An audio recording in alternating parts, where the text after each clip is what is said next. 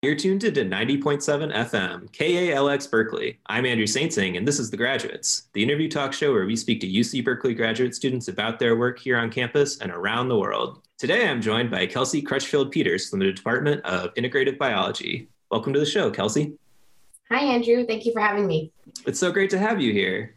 How has life been for you in these pandemic times? Well, I think now that it's been going on for about a year, I have something of a routine, but I've been finding ways to kind of spend my time at home, new hobbies, gotten into woodworking, more gardening, but I've also been able to get into the lab and get out to my field site over the last year as well. So I've been fortunate in that regard. What are you doing woodworking wise? So my partner and I decided that we wanted to start making some of our own furniture and other objects in our home. So we kind of went on to like Craigslist and Nextdoor and found all these secondhand tools. And we've since made a coffee table, and I made a little side table. I made a cutting board. We built a cabinet that's like it's like maybe 7 foot tall cabinet, like 2-3 feet wide. And yeah, just kind of like fun stuff like that. I've learned a lot, actually. Hey, so you've gotten really into woodworking. Yeah, we've taken a little break since the weather's changed, and we're starting a garden in our backyard now because it's like very limited space. But yeah, it's been really fun. And what are you gardening?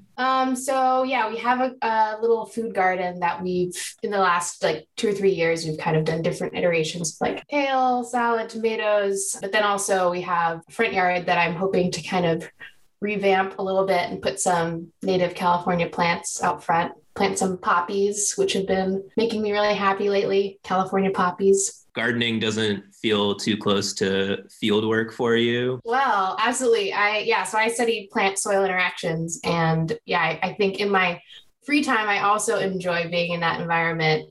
The digging in particular, I find helpful. I really know how to use a pickaxe to turn the soil. But yeah, sometimes I'm not in the mood after being in the field for a while. Actually, yeah, I was thinking about my first question to you just being, did you become a scientist just to be paid to professionally dig?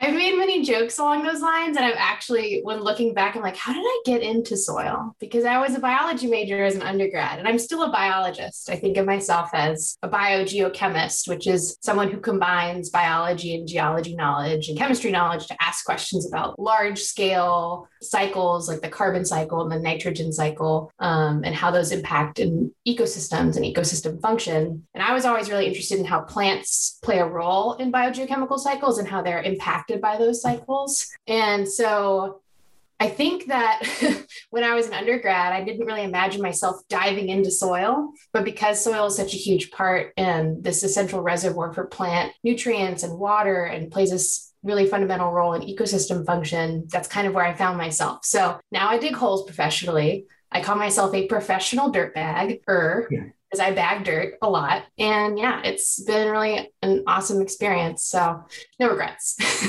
Yeah, it sounds great. What are you trying to find in the dirt? So I study how forests that have deep roots, so they root not only into soil, but into underlying weathered bedrock, acquire nutrients and how that's related to water as well. And specifically, I'm interested in studying the nitrogen cycle in these ecosystems. And what is the nitrogen cycle?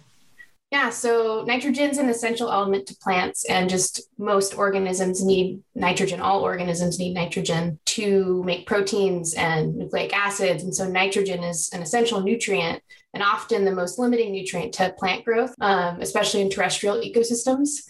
And so by understanding nitrogen cycling, we can also understand limits on plant growth and forest function, and both how the plants are responding, but how their microbial communities are interacting with them to provide nutrients, and how the soil microbiota and the flora are driving cycles that are sustaining life in these systems. Wait, so nitrogen is usually the limiting nutrient, but isn't it like most of the air? Yeah, which is a really great question. So nitrogen in the atmosphere, which is the majority of our atmosphere, right, is N2 gas. And those two nitrogen atoms are bonded by a triple bond. And that triple bond is a super high energy bond. It's really hard to break. And so though we have an abundance of it in the atmosphere, There are only specific microbes and atmospheric processes that can actually break that nitrogen and then turn it into biologically available forms. And those are typically as ions, which are nitrate and ammonium that we typically look at in systems.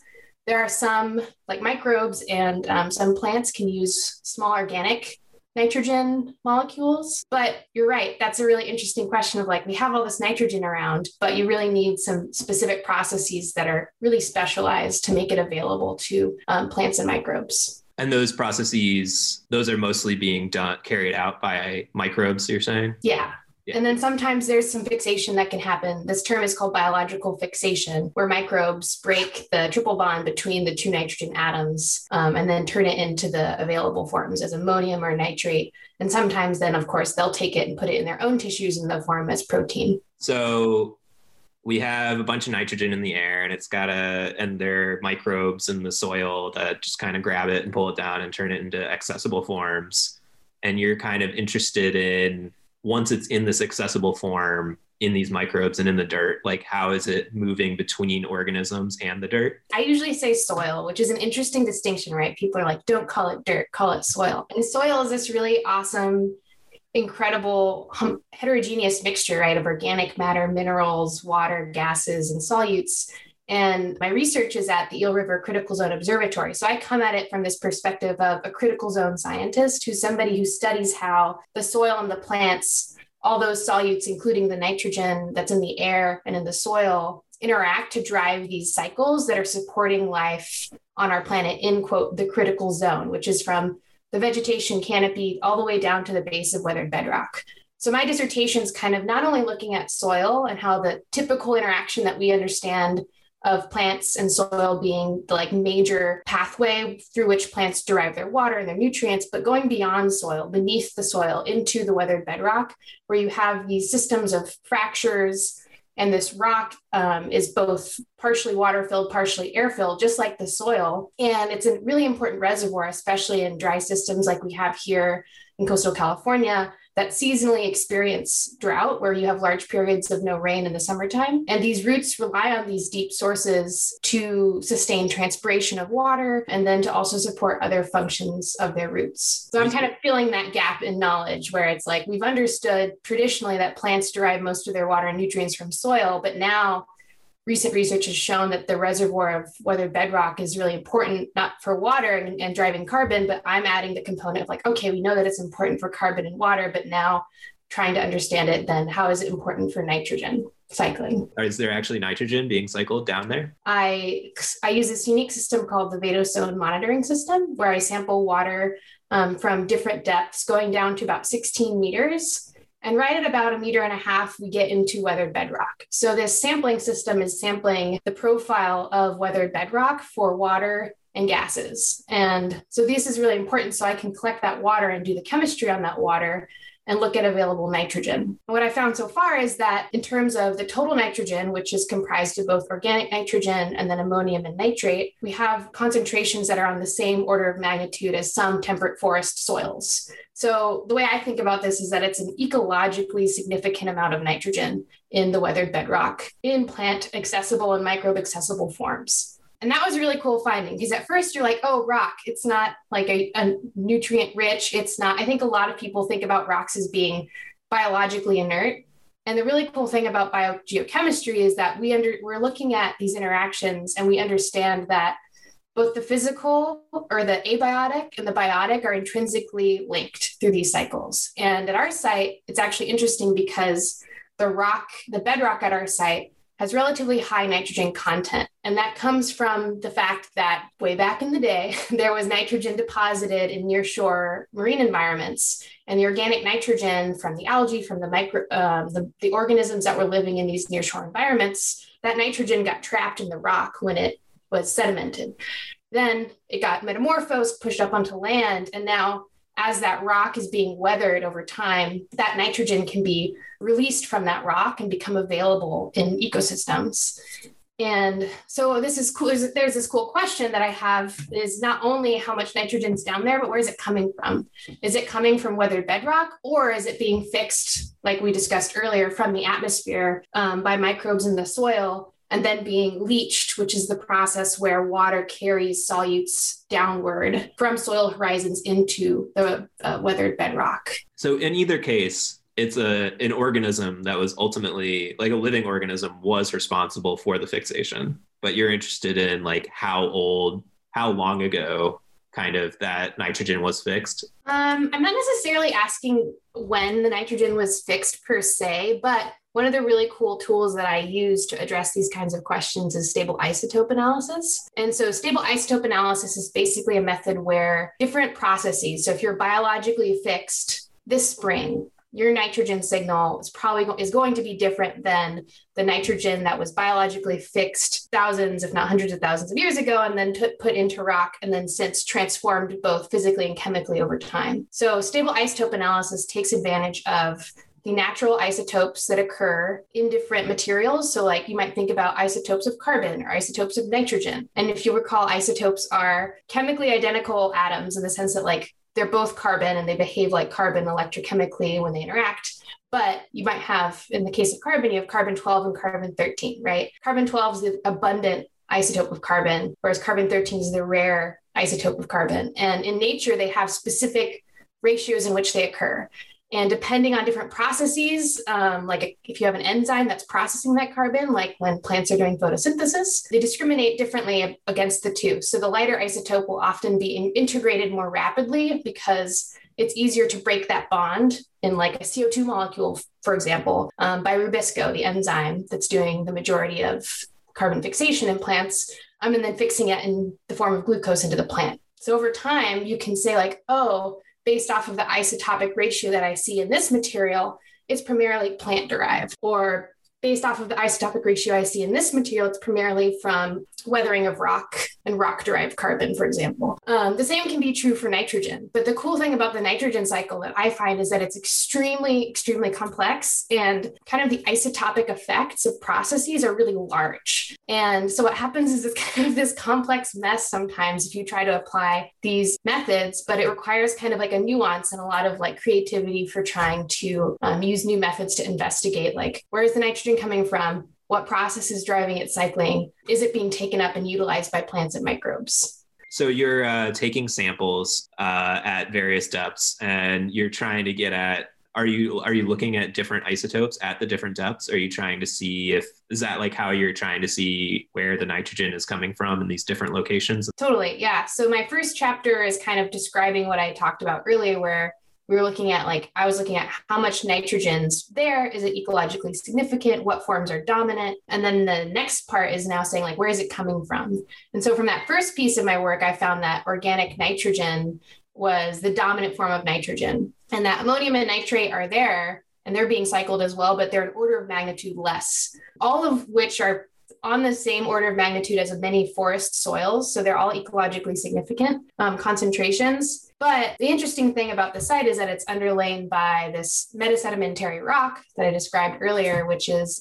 this seafloor sediments. And that rock holding nitrogen in it often has it in the form of ammonium cations. And so when it's released, you'd expect it to be ammonium in the form of ammonium. Now, it can also be stored as organic nitrogen. And so I'm now asking this question, can I use stable isotopes to look at the isotopic signature of nitrogen in rock versus the isotopic signature of soils, and then also look at the isotopic signatures of nitrogen that's dissolved in the water through the whole profile of the subsurface from soil into the weathered bedrock, and then also looking at groundwater and say, can you use these tools to try and differentiate where the nitrogen's coming from, and potentially even looking at the extent of contribution of the two. Probably not one or the other, right? Like it's probably a combination, because this is, again, when you have water present, it's going to be driving all of these chemical reactions, both in the soil and in the rock. I have not done the analyses yet on the water,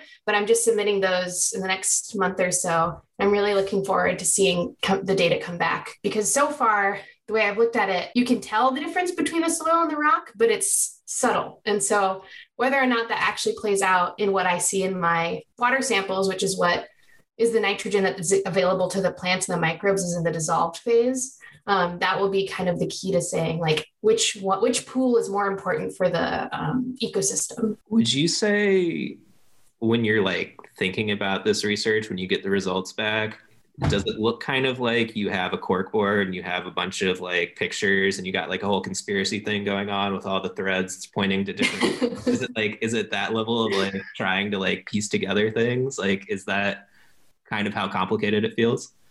Yeah, so actually, it's kind of cool you say that. So, something that we often use in biogeochemistry are mixing models. You can use mixing models as ways to estimate the fraction of different pools that are arriving in your mixture, right? So, say you have like a red bucket of paint and a blue bucket of paint, right? Depending on the fraction of each, you'll have like purple, or you'll have like magenta, or you'll have like indigo. You might have different shades, and the relative amounts of mixtures will give you a similar thing for isotopes, where let's say you have a really distinct isotopic signature here versus here, and you have a line drawn between those 2 points. You can be anywhere along that line. Now, let's say you add a third mixture and you have now you have somewhat of like 3 points, and you're in this like triangular space, right?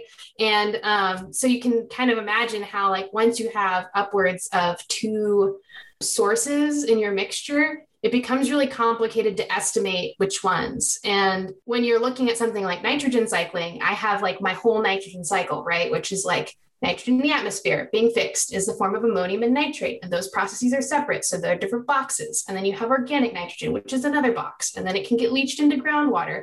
And those are different boxes. And then it can be degassed into the atmosphere again as nitrous oxide. And like, so there are all these boxes and lines. So it's funny that you say that, because I'm definitely kind of like staring at it sometimes. And you're like, where is the nitrogen coming from? Where is it going? You ever get like aha moments? Like, yeah, how, totally. like, It's like always those like moments where you don't expect, you're like on a run or something, and like, oh wait, what about this? Or like you have a weird dream and you're like, would that actually work? Like, wait, do you like dream about the nitrogen cycle at this point? I definitely have similar dreams. I've had dreams about being in the field digging. Maybe I have it from the more like upsetting times where you're like digging in a hole in the dark and it's like below freezing, which has happened before. And your field assistant, dedicated field assistants, I have to say, the best field assistants. This student of mine, Somitra, was out there with me a few years ago now. We were doing some pits for an experiment, and it was like below freezing. It was dark. We were wet. We had just excavated like 2 or 3 meters squared of soil and rock by hand. And 2 or 3 meters square. Okay, dang. Yeah, that's cubic. Yeah. Well, yeah. That's even Sorry, more. that makes no sense. That's a lot of digging. Yeah. Wait, how are you doing the digging? So I often will use like a pickaxe. Sometimes I core soil, so I'll have like a metal cylindrical sleeve basically that I hammer into the ground and can pull the core out and then separate it based off of depth. But sometimes my questions, like last summer, I was doing an experiment that is another component of my dissertation, which is saying like, okay, now we know that nitrogen's present in weathered bedrock. It's probably being cycled. I'm starting to look at where it's coming from, but is it actually being used by the plants and microbes? The instinctual answer is like, yes, of course. If it's present and roots are present and they're functioning, they're going to take up what's available to them, right? But my question in this experiment I did, where I dug these deep pits, and this time I had the help of a tractor that had like a backhoe on it and it could dig for me. I went out and I sampled fine roots, both in the weathered bedrock and in the soil, and I compared their ability to take up the different forms of nitrogen. And I also subsampled them, and I'm going to do RNA analysis and some DNA analysis to look at which microbes and mycorrhizal fungi are present in the soil versus the weathered bedrock. Are they the same or are they different? And then are there differences in their ability to take up different forms of nitrogen, and like how, at what rate? So is the nutrient physiology of these roots different, basically, based off of growing in weathered bedrock or soil? I want to go back to the story you had about digging in the dark and the below freezing, but I'm also interested in what you were just saying. But I'm going to go back first. When you said you were digging in the dark and in the below freezing, were those necessary conditions, or did that just happen to be like, were you looking for something that specifically depended on a certain time, Or did you just happen to be digging in the dark? It just happened to be a long day, which, can happen when we kind of committed. We were doing a tracer experiment, a mock tracer experiment, where basically we dripped dye into the subsurface and excavated it to see where it went. So this was in preparation for another experiment that I didn't actually end up doing. So it's also kind of hilarious that I spent all this time doing this and then didn't actually end up doing anything, though it was part of a larger collaboration eventually, which was great. So anyways, we were out there and we dripped this dye down into the rock, and then we're like, okay, now we want to see, where does it go? Does it go really far over the time that we dripped it? And then will plants be able to access whatever we were to introduce to the soil? The dye was just to visualize where it went.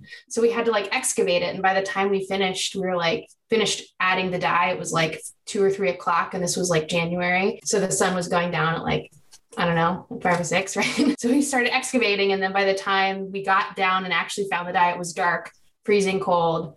And we had we have to finish. It was quite an experience. But I've also climbed trees in the dark before for similar reasons. So sometimes when I'm trying to sample foliage, one of the other cool tools my lab, the Dawson lab, uses is tree climbing, where we put anchors into the tops of trees. In my case, this was in Douglas fir trees, some of which are over 30 meters tall, where we put the anchor. And you're climbing up into these trees, and then we were sampling foliage in the canopy for carbon and nitrogen analysis. And, spent all day doing this, but I was in the tree and the sun was setting, and it was beautiful for a little bit, but then eventually you're in the dark on a rope in the tree with your headlamp with clipping shears, and you're like, where did my shears go? I hope they're nowhere near my rope. Of course it was fine and safe, but there are times in the field, I think you realize you're like, wow, I'm pushing myself a little bit too far, I think. Yeah, you need somebody, an impartial observer there, to be like, nope, you gotta go. Yeah. Yeah. So then I'm interested, you were talking about the trees and how you were comparing how different roots, from the same tree, right, where they were in terms of depth, might be able to take up nutrients in different ways. So this a single plant is modulating its cells depending on feedback from the depth of the soil it's in, is what you're saying? Yeah, absolutely. That plant cells, like any cells of an organism, right, are kind of engaging with these environments and have a certain amount of plasticity in their ability to respond, right? And we can test those questions about which genes perhaps are being turned on versus those that are not, or which ones are being expressed more in these different environments. And though I'm still kind of waiting to hear back on this data, right, I'm in the process right now of going through the extractions before I send in the data.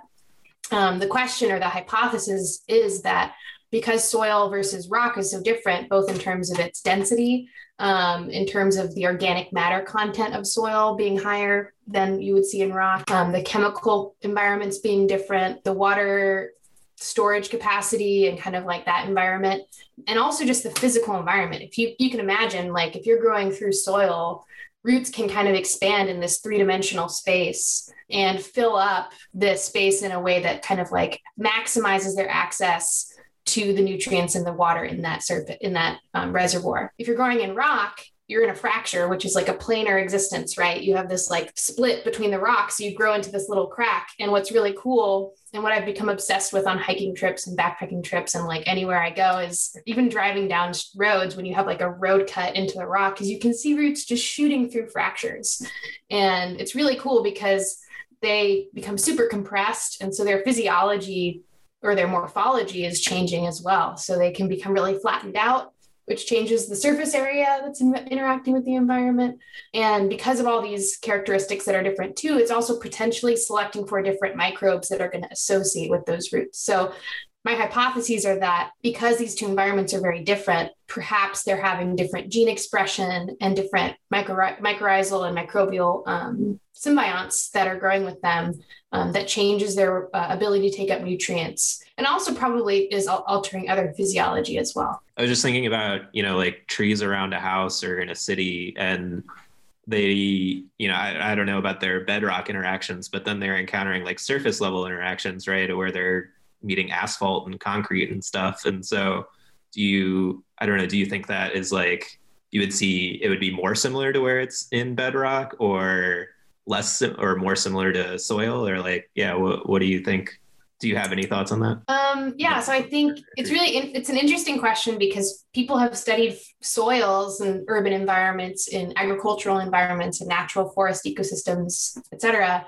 And then when you're thinking about the role of rock and like plants interacting with rock, you can definitely, you see that roots split sidewalks. You can see that happens with rock as well. I've seen rocks where like sandstone outcrops, for example, in the Santa Cruz Mountains, there was this really amazing old madrone that had grown into this, was growing out of this fracture in the kind of exposed bedrock. And there was this kind of crack that looked like it had formed because of the pressure that the tree put on the rock. And in the critical zone science research that I do, I have tons of really cool collaborators that are studying atmospheric chemistry and how it relates to this critical zone region I told you about of the Earth's surface, soil chemistry, rock geomorphology, and like geophysics. And there's one person who studied how plants are breaking rock and creating soil. And so my imagining always is that plants are extremely adaptable, right? You can see the daisy growing out of the crack in the sidewalk. I'm a climber, like a rock climber as well, and I'll be climbing sometimes on these you're on these big walls, like in Yosemite, for example, and there are these like little oaks growing out of just a fracture where they have effectively no soil available to them. And so certainly I think you can go out into the world and imagine what is the subsurface environment that the roots of this plant are interacting with. Is it concrete? Is it asphalt? Is it growing underneath and out the other side to get to the like little patch of soil over there? Like, it's really cool because even in the forest that I'm in, you can see roots that are growing tens of meters away from the tree.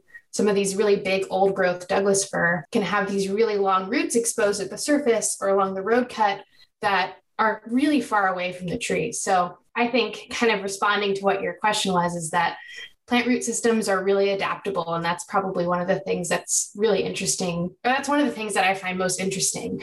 You mentioned at the beginning how this nitrogen could be coming from these rocks that contain organisms or the remains of organisms that died a long time ago. Is that kind of specific to coastal regions, like that availability of nitrogen? So sedimentary rock is really that. So that's the type of rock we were talking about in the marine systems. And so it's cool because sedimentary rock covers 73% of the Earth's current land surface. So it's estimated. So about 70% of the land surface can be estimated to be sedimentary rock. And whether it's coming from these nearshore marine environments or freshwater river systems, or like old, like one of the questions I'm curious about is like the old inland seas, right? Like on continents, like where you have, you're going to have algae and you're going to have zooplankton and these organisms living and getting trapped, and potentially larger organisms as well. And there's some really cool research done on this by Ben Holton's group,